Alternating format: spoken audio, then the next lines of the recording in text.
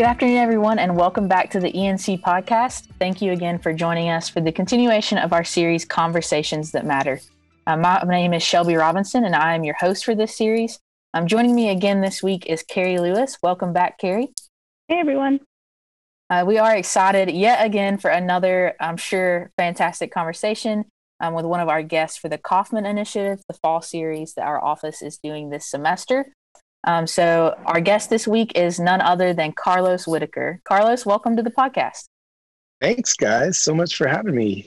Absolutely. So for those who maybe haven't interacted with you much on social media or know much about you, could you just give us a brief just intro to who you are?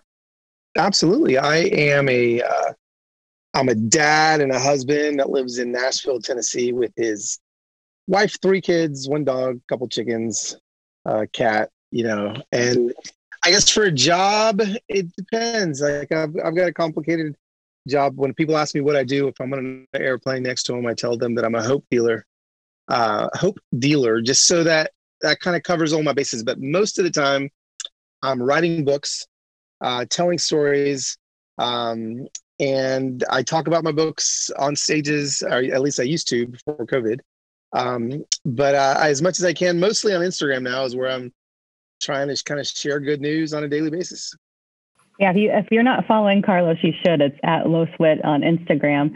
And you are radically transparent, I think, with your journey, whether it be following around a giant fly in your house, trying to catch it, or talking about your daughter dating, your journey testing positive for COVID, or even more serious issues like the upcoming election and racial injustice and racial reconciliation. So how did that start? How did you start or decide, or what was the journey like becoming so open and transparent? Yeah, I love that question. That's a great question. I'm a few years older than you guys, and I started, but I was really early adapter when it came to just online. I was blogging back when blogs were a thing, and I think I started my first blog in 2007, and I just remember every day I was like, oh, this is kind of fun. I'm like spilling my heart's cries on the internet for anyone in the world to see, and it was a what was it, a Zanga blog or something like that, and I started getting a readership on there, and people were reading, and I was like, this is cool. This was before social media, but I realized more and more that when I would share the hard things, I would just see in the comment sections how appreciative people were that I was being authentic and that I was sharing hard things. And the more the hard things I shared, the more comments I would get from people saying, thanking me for sharing the hard things. And then I thought, I just don't know if people in my circle, if pastors, if are sharing this kind of stuff. I actually, they weren't like, and so I kind of became known as like this authentic blogger guy. And then YouTube came around and we started vlogging. We added a V to the blog, and started sharing my life journey on there, with my family's journey. This is when my kids were like 9, 10, 11 years old. And then obviously social media came up, and I just haven't stopped. And I just feel like people are going to have their lives changed way more often by somebody sharing their authentic story than listening to a sermon. And so this is kind of why I do what I do. And I love it. Like, and you're right. Like I share everything, the good and the bad, and everything in between. So this month on campus, we've been focusing on mental health awareness. And actually in chapel today, we just had 2 students very vulnerably share their journey through anxiety and stress and depression. And I completely agree. Like, that's what's connecting with our students. We had better chapel interaction from that chapel than any sermon that's happened this semester. Absolutely. You're right. Yeah. Yeah. With that, and thinking of social media and our consumption of stories, like, since that's a big part of your job and who you are on social media, like, how do you kind of draw boundaries or have a healthy relationship yourself with social media and the 24-hour news cycle and all that's online? Yeah, no, it's so important, especially because, excuse me, COVID cough. For those listening, you can't catch COVID over podcast, but I do have it right now. We'll talk about that in a little bit. But I, I've in studying for my most recent book, Enter Wild, there's a section in my book called Enter Rest. It was the first section. And in studying for that, I came across all this data on just how we are over consuming news, not just bad news, but good news too. And I try to tell people that it's not just the consumption of bad news that is detrimental to our mental health. It's the just consumption of stories in general. We were not created to consume the amount of stories that we're consuming. And so I was doing research on my latest book and realized that the amount of content that we consume the first 15 minutes we wake up in the morning. Okay, so what we do is we use our phones as alarm clocks. And then when we grab our phone, we turn the alarm off, and then we just start swiping all the notifications. And studies show that in the first 15 minutes we're awake. Before we even put our feet on the floor, we consume as much content in 15 minutes as our great-grandparents. So maybe for you, it would be your great-great-grandparents, but our great-grandparents would consume in a month. In 30 days, we consume in 15 minutes. And when I read that statistic, it shocked me. And I mean, almost to the point of like, okay, this is why we have such a pandemic of mental health crisis. This is why so many people are struggling with anxiety, depression, all these things, because we just weren't created to consume the amount of content we're consuming. So what do I do? What do you do? Well, I now have an actual alarm clock next to my bed. For those of you maybe students that are listening, an alarm clock is an actual device that you plug into your wall that all it does is wake you up. That's its whole job, or to tell you time. When my alarm clock wakes me up, I don't pick it up and look at it and touch it and do all these things. No, like it just wakes me up. I keep my phone in the kitchen when I am sleeping, so it's not in my bedroom with me. That in and of itself helps so much. And then I also do things like I delete Instagram every single day, and I reinstall it at noon, and then I delete it at 1, and then I reinstall it at 7, and I delete it at 8. And so although it may look like I'm on Instagram 24/7 because I've got like 4,000 little dots on my story, I'm uploading all those dots from 7 to 8. And I may be I still have my phone. I'm still recording my day throughout the whole day. I'm just not consuming. And so I just think it's really important that we're really smart about how much information we're consuming, because I just don't think we were created to consume the amount of content we're consuming. Yeah, I feel like that's a good thing for us to hear too. I know a lot of students are talking about the documentary on Netflix, The Social Dilemma, and I don't know if either of y'all have seen that yet, but I have a couple of friends that are ready to throw their phones and laptops out windows and all that. But I feel like what you just shared is a great way to set those boundaries, but still engage in healthy ways with the community that we're in. So I love that. Absolutely. Thanks, Shelby. Yeah, I read Enter Wild this summer. Do you want to share a bit about what it means to kind of enter wild and like the John 10:10 and kind of where it came from? Absolutely. So enter wild. Why, I know a lot of people that don't, and the last thing they want to do is have anything wild in their life. So why would I be calling people to be wild? And, I just think that in 2020, if there's ever been a year that has pressed Christians into a corner of fear and isolation and just wanting to be timid and mild and waiting for the year to blow over, I just think that that's the wrong take on what this year is. This year, I mean, gosh, from excuse me, the Australian bush wildfires that killed over 1 billion, animals. That was 2020. Like that feels like it was 2015. We don't even remember that was this year. Kobe Bryant tragically passing away. Obviously, a global pandemic. Saharan dust storms, murder hornets. Flint has no clean water. Chadwick Boseman tragically passes away. We've got an election that makes us want to hate our family members. Like it just doesn't end. And so, enter wild. For me, it's become it wasn't written this way, but I think it's become this. It's become a challenge and a call to other Christians to leave mild and actually step out into the chaos that is 2020 and be the hands and feet of Jesus. John 10:10 is what the book is based on. And, so John 10:10 says, "A thief comes to steal, to kill, and destroy. I've come, they may have life and have it to the full." I feel like a lot of Christians redefine that verse as a thief comes to bother, irritate, and annoy you. And I have come that they may have life and have it to 60%.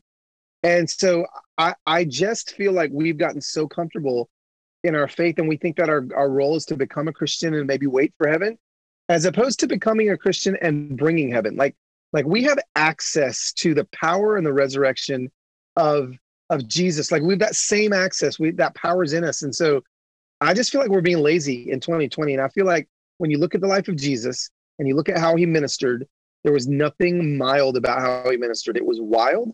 It was intense. It was loud. And it was all the things that I think we're scared of. And I just, the middle section of the book is kind of my journey in my kind of health anxiety and a lot of anxiousness that I was having. And so I take people in the enter war section, which is the middle section, through my journey, what it looked like, and hopefully helping people get out of places of anxiety and depression that maybe they find themselves in as well. So yeah, the book, I think it's a charge to Christians in 2020 to leave mild and to enter wild. And that first section, even on entering rest, and I think in COVID time, we mistake like that we are home a lot or we can't do the things we used to do. And we mistake that for rest and kind of confuse like disengagement for being rest. So I'm thinking of at college too, like what does it look like for a student to enter rest? Yeah. So enter rest, again, I love how you describe that. I think a lot of people think of rest as like, oh, I'm going to watch Netflix and I'm going to veg. Like vegging isn't resting. The whole purpose of rest is not so you can relax and lower your blood pressure, although that may be like a fringe benefit of entering rest. The main goal of entering rest is to hear the voice of God. So that's what I talk about in enter rest. The resting isn't just to relax, it's to hear the voice of God. So if that's the goal, then what do you have to do? So as a college student, what I've realized is I've got to lower the volume of life so that the volume of God goes up. Okay. So what does that look like for a college student? Like what can you do very specifically this week to lower the volume of life? Because if you're a college student, that's let's say something like, Carlos, I've never really heard the voice of God. Like what does that sound like? Like how do you do that? I would say step one is to enter rest, lower the volume of life, get very specific and strategic with how much content you're consuming. Once you start to lower the volume of life, honestly, it's just the voice of God begins to explode. And in the section, I get really specific as to some daily prayer rituals that I use, some ways that I pray very specifically in order to get very specific with God. I think that we sometimes want to say that God is a very we pray very vague prayers, because I think a lot of times we're scared that if we ask God something specifically and he doesn't answer us, then we have a crisis of faith. And I'm just here to tell you, just try it. Test me. Like 1 week, get specific, start getting specific with God, ask him very specific questions, and hit me up, Low Sweat, DM me on Instagram if you don't hear anything. Every single week, I'm talking with people on Instagram. And I'm like, give it 1 week, start getting specific with God. And it's been 100 out of 100 people come back and go, their minds are blown how specific God is back to them. So the whole point of entering rest is to hear the voice of God so that you can in turn enter wild. So I guess one thing I keep thinking about is, and Carrie and I have spoke about this several times, about just like the level of almost like disengagement on campus. So we are, I don't know if we even mentioned this to you, but students are on campus, like doing classes in person, all of that, despite everything with COVID. But we are seeing like such drastic like decreases in even card swipes in and out of buildings and that kind of thing. And so I don't even know how to build a question off of that, but it kind of goes hand in hand with what you're saying, like that rest isn't just that vegging out on Netflix or whatever. Like how do we, even for maybe the faculty and staff on campus, how can we come alongside students to help lower that volume of life? I think a lot of that is also probably, I mean, to be fair, there's just a lot of fear. There's a lot of fear of gathering. There's a lot of fear of well, I mean, I'll be at school, but if I just stay in my dorm or if I stay in the apartment, then there's going to be less of a chance of me getting sick. I think that, again, as faculty and as staff, really, really teaching the students to pray the promises. That's a big part of my book. To pray the promise instead of the problems, to not necessarily focus all on fear, but instead focus on God's truths and the promises of his healing and of the eradication of coronavirus and of all these things that I honestly believe is coming. And the more people pray the promise, I think the less problems they're going to start seeing in their lives. Mostly, maybe 50%, because they're not staring at the problems anymore. They're not staring at like all the problems that they're having, and they're literally now focusing on the truths of God's word. And I'm telling you, if there's anything that could help you, that's going to be it. Totally makes sense. I think too, another, and this kind of changes gears a little bit, I guess, but you've mentioned even just health related anxiety that you've had in the past and have entered. What has that looked like for you now coming into this season where you have tested positive for COVID? Like, how has that, how have you handled that, I guess? Yeah, I used to struggle massively with health anxiety, and for years and years. I mean, that was my main crux of anxiety. I'll say in the middle section of my book, I go through. It's a part called Enter War, and I go through this inner healing session with a man named John, and I spent a lot of time with John, working through my health anxiety, working through anxiety, and I would say that forgiveness was one key that I didn't know was going to unlock my freedom from anxiety. I had no idea that it actually had to do with unforgiveness. And not that everybody's anxiety has to do with unforgiveness or health anxiety, but it did for me. And so when I resolved a lot of that, then I started to feel that health anxiety go away. And then I inner healing is a process that it's not just one and done. This is something that you have to continue to do. And so as I've continued to do it, I found more and more freedom. Again, as I prayed the promises of God over my life, I'm the body of Christ. Satan has no power over me. I command every sickness, disease, germ, and virus in my body to die in the name of Jesus. All these things I'm doing on a daily basis. And all of those things really help when it comes to not fearing, and I think that health anxiety really isn't, I think it could be better described as more fear of death. I mean, that's really at the end of the day, why people are scared of their health, because they're scared to die. And, we're all going to die. Everyone listening to this podcast, you're all going to die. And I hate to be the bearer of bad news, but I think once I was able to be freed from that, the fear of death, realizing that death has no sting, and gosh, man, I'm telling you what, it changed everything for me when it came to my health anxiety. So, well, one of the inner healing kind of practices that I use is called Heart Sync. And Heart Sync, I think it's SYNC. There's different practitioners around the country that do it, but that's really the version of inner healing that helped me find freedom from my health anxiety. I think since COVID started, we all feel kind of isolated, but now testing positive, you're in a different form of isolation like that. And what day are you on in your COVID camper? Yeah, I'm in the COVID camper. Thank God I asked on Instagram if anyone in Nashville had an extra camper or fifth wheel, and sure enough, somebody that follows me, I know, someone came over, and I was so trapped. Like, if I would have been in day 5 in my bedroom, in my house, not being able to leave the bedroom, it would have been a lot worse for my mental health. But I got this trailer. I'm in the driveway. I'm on day 5. I've got 10 days of isolation. It's funny. I was talking about this on my Insta stories last night. I actually haven't touched another human being in 5 days now. And for me, when I was saying that, I was like, man, this is crazy. This may be the longest I've ever gone in my entire life without touching another human being. Oh my gosh. But then the onslaught of all my single followers came on in my DMs, and just my heart was broken. Some of these people haven't actually touched another human in months, 5 months, 6 months. They live alone. And so, I suddenly just empathy is one of my stronger gifts. And I just started feeling for all these people that haven't, touched anyone. And so for me, I feel pretty blessed. My symptoms haven't been super bad. They've been bad enough to where it's been miserable, but I'm not in the hospital. I'm doing a podcast with you. Like, a lot of people that I know that have gotten this, like, can't even open their eyes. Like, they're just so exhausted. So, I'm learning a lot. I'm learning a lot about, I'm thinking a lot about my single friends. I'm thinking a lot about, elderly that are in retirement communities that haven't been able to touch anyone for a long time. Like, I'm really learning a lot through this, and I'm asking Holy Spirit to reveal to me other ways that I can continue to feel for other people that are out here. You know, this is a very complicated disease. It's not, it's still new. We don't know a lot about it.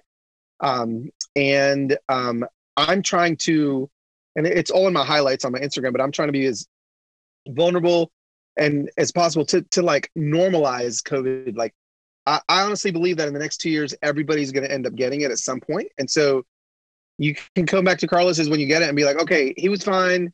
You don't have to freak out. Yes, it's scary, but I'm going to be okay. You know? And so that's another reason why, again, I try to be super authentic online. Is I just try to give people a real person point of view on whatever situation we find ourselves in. And we are recording not even a whole week before the presidential election. We're a couple of days away when we're recording this. And I'm just wondering, like, what do you hope to see from the Christian community when we get to a week from today, when we get to the Wednesday after Election Day? What do you believe we could be, or hope we? I would love to see the opposite of what we've been seeing the last 4 years. I would love to see, and honestly, I feel like we're getting there. Honestly, I'm starting to get a little bit of hope from both sides of the aisle that everybody is just exhausted. Everyone is just so exhausted of the rhetoric and the hate and the and not liking each other and not liking family members that are voting differently than you. I just feel like we're all done. Like, everyone's just done. Like, can we just go to baseball games again and root for the same team? And I just think we're exhausted. So there's a hope in me that everyone else is exhausted by that too. And I hope that we see, no matter who wins the election, I hope that we see a return of some sort of decency in Christendom, some sort of the churches loving the unlovable, caring for the orphans and widows, all of the things that Scripture tells us we should be doing. I got a strong feeling that that may be the case, and we may. So again, I've got a little bit of hope. I feel like it's coming. Yeah, on our campus, we actually are one of the most diverse Christian colleges in the country. So this has been a really interesting season for our campus. As a group of people, we're a diverse community, but that doesn't always mean that we really are intercultural, or that people can fully be themselves and bring their whole self into the community here. So thinking of our campus, which is incredibly diverse, how do you see, again, the Christian community? What can we do in this time of like racial unrest? We're trying to bring about racial reconciliation. How can our campus, kind of set an example for the community, or what can we be doing to really glorify God and bring people together? I love that. I think just if any Christian that is super proactive right now with having conversations with people that believe differently than they do is going to be, I'm telling you, that's going to be the special sauce. I had a video go viral with this man across the street from me who I thought was a Republican, conservative, black man hating neighbor. Come to find out, he was the complete opposite. I mean, I don't know. He may be a conservative. I don't know any of that, but I know that he didn't hate me. But I assumed he did. But when I walked across the street, I knew, again, you can watch this on my Instagram. But when I walked across the street to confront him about something, that's when we became really close friends. And I just feel like there's so many Christians that we can look and we can assume things about other people because of maybe their political or faith background, whatever it may be. And we're missing out on massive opportunities. So I think very specifically, I would say even in the day, I don't know when this podcast is going to release, but if it releases before, if you can find like 5 people that you believe differently than you do, go up to them and have a conversation, not even about what they believe, just about life, just love on them. I think that's where we're missing out on. Everyone thinks, oh, I've got to have a conversation with someone that believes differently politically. I'm like, no, don't talk. No one wants to talk about politics right now. Everyone's tired of talking about politics. Like, they want to talk about, your dog, like talk about something that has nothing to do with politics, and allow that to be a reminder to not only you, but the people watching that happening, that we were created for this. We were created for community. I think that conversations will change communities. And so I would say, I would call out to your school to be very proactive in making sure that you're shoring up relationships with people that believe differently than you do. We're really missing that ability to have conversations and try and not out of trying to convert somebody to a particular belief either, but just to have a conversation. Like I read this study that said when you confront information different from what you believe, it actually triggers your fight or flight response, which is why you just suddenly get so angry or so heated that you can't even control it. Yes. So how do we teach ourselves to kind of quiet that response and just stay in the moment and have that conversation? I love hearing that too, because I think it's so cool to see how this series has even come to be with this Conversations That Matter podcast series, because so many of our speakers have kind of come back or at least hinted to this idea of proximity and how proximity changes things. And even with the story you just told about your neighbor, it wasn't until you had that close proximity and had conversation with the neighbor until like you came to that realization that, oh, maybe they're not quite who I thought they were. And so I think that's even, you know, more important now with COVID, with social distancing, all of that, when we're trying to stay far away from people in some ways to still gain that proximity in the other way. That's so good. I love that. Yeah. Carlos, do you have anything that you would just want to put out there, or any thoughts that maybe you had that you wanted to share with our community? Gosh, you know, I just, I love that you guys are even having these conversations. I feel like, you know, it's really important for any student that's out there. I'm excited about the potential for the leadership that I see coming up behind me. And man, I'm ready for somebody that's 23 years old to lead me. I'm done. Like I'm ready to clock out. Like I'm ready for the next generation to rise up. And that generation's my kids, you know, like I got an 18-year-old freshman in college daughter, and I believe in her generation, and I believe in what's happening. So don't feel like you got to wait until you're 75 years old to lead on these things. You know, really go after it now. Start changing things now. The ball's in your court, and I believe in you guys. So if you haven't already followed Carlos on Instagram, you got to check out his Instagram stories at LosWit. You got to watch his COVID camper. You got to check out the conversation with the neighbor. You definitely need to pick up Enter Wild. That was such a challenging book for me, and the section on forgiveness, it's a game changer for me. Got to get to the end, to the safari story, and the videos are also on Instagram. It really has been a game changer for me, so thank you. And you all should go pick it up. This podcast series is sponsored by the Kaufman Initiative. The Kaufman Initiative is an endeavor sponsored by Eastern Nazarene College, supported and funded by the Kaufman family. The goal of the Kaufman Initiative is to reinvigorate Christian witness in America, and has 3 aspects. The vision is to allow the ENC and local community to hear and be impacted by stories and practical wisdom of how to be faithfully Christian, both inside and outside of the workplace. The Kaufman Initiative for the Renewal of Christian Witness exists to inform and inspire our community, students, faculty, staff, local pastors and churches, and the broader Christian population, to embark on a lifetime of fruitful witness and enhance the impact of ENC's mission, both on campus and by extension into the world through her alumni, for decades to come.